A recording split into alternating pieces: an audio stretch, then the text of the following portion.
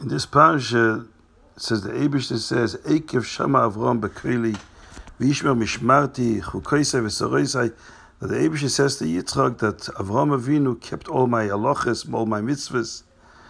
And Chazal say, the Kim Avram Avinu, Kol HaTorah Kula, Avram Avinu fulfilled all the mitzvahs of the Torah, even Eruv Tavshilin. That means even mitzvahs Darabanan, like Eruv Tavshilin. When Yom Tov comes before Shabbos and you want to cook on Yom Tov for Shabbos, the Chachamim made a takana that you should cook something, make an Eruv Tavshilin on Erev Yom Tov, to allow you to cook on Yom Tov for Shabbos. Even that Avraham Avinu kept. All the Meforshim ask, why are Chazal picking as example for mitzvah derabanan that Avraham Avinu kept, Eruv Tavshilin? So many mitzvahs derabanan they could have used as an example. Why dafke Erev Tavshilin? So in Vilna, from the Vilna Gaon, they bring that actually it's a mistake. It's not Erev Tavshilin, it's Erev Tchumin. It used to say Ayin Tov with the two apostrophes, a Rosh Tevis, and the Bocher Azetzer, the printer, didn't understand. He thought it means Erev Tavshilin. Ayin Tov, and it was Erev Tchumin. He kept Erev Tchumin. That he made a special Eruv to be able to go another 2,000 amas. And that makes more sense than Chazal would mention, because the Lashon is Eikev Shashasham Avram Bekrili. Eikev. Eikev, the diuk is that even a mitzvah which you use with your heel, because the way to measure 2,000 amas from a city is you have to use your feet. And you measure how much 2,000 amas is. So Eikev is a remez for Eruv Tchumin. In Das Kenim from Balatoisus, he says Erev Tavshilin doesn't mean Erev Tavshilin the way we understand it, which is that Yom Tov comes before Shabbos. We do an Erev Tavshilin on Erev Yom Tov, so to be able to cook on Yom Tov for Shabbos. That's not what it means. Erev Tavshilin means literally a mixing of foods. We're talking about milk and meat.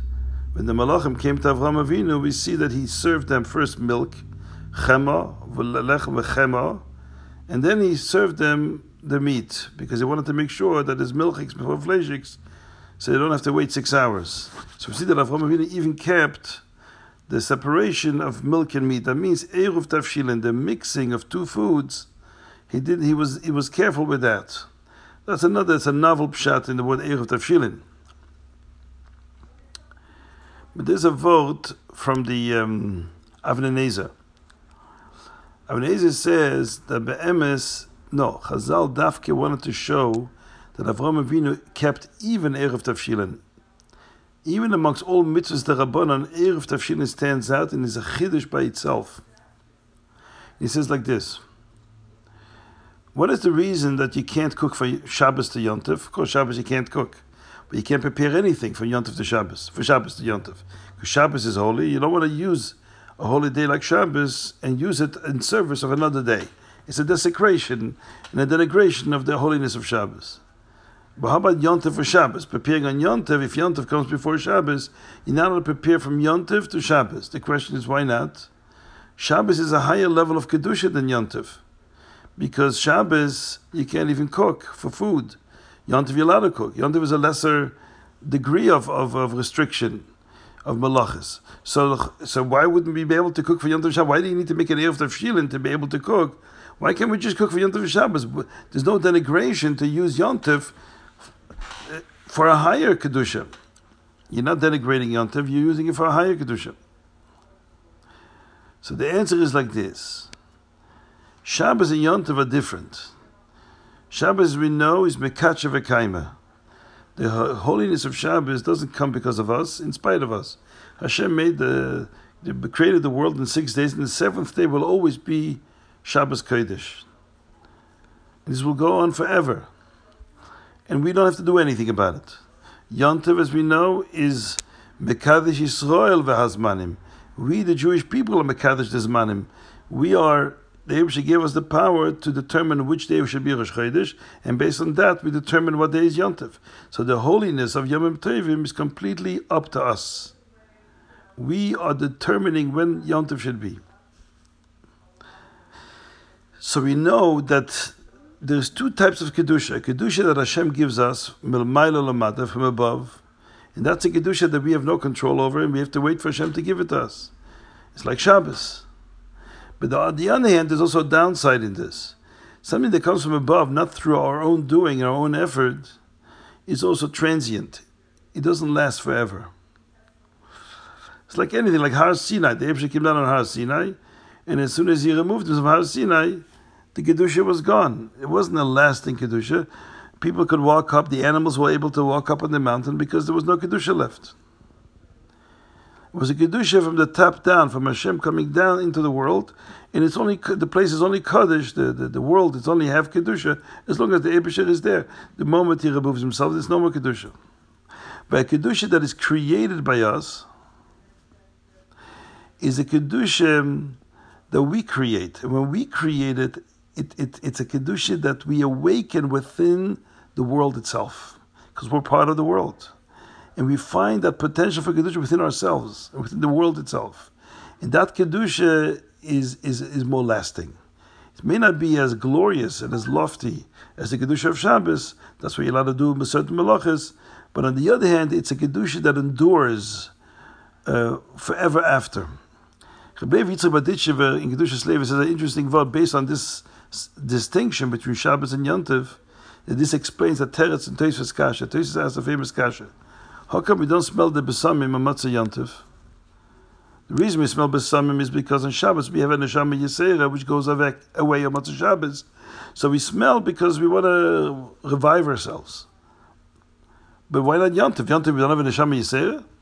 And if you tell me there's no neshama yisera on Yontiv, and that's why we don't smell the besamim on Matzah Yontiv, then why is it that if Shabbos, Matzah Shabbos is Yontiv, Yontiv comes on Matzah Shabbos, we don't smell besamim? We should smell besamim. If Yontiv you don't have a neshama yisera, Shabbos just ended, the neshama yisera goes away. So why don't we smell besamim when we make Kiddush on the night of Yontiv, which is also Matzah Shabbos?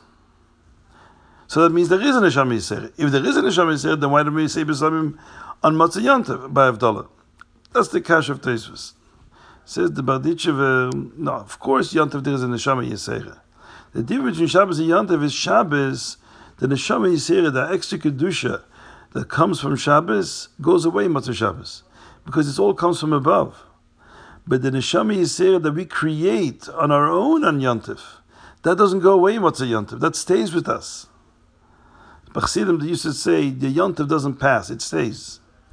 We don't say Pesach is gone. Pesach is never gone. When Yontiv comes, it's here to stay.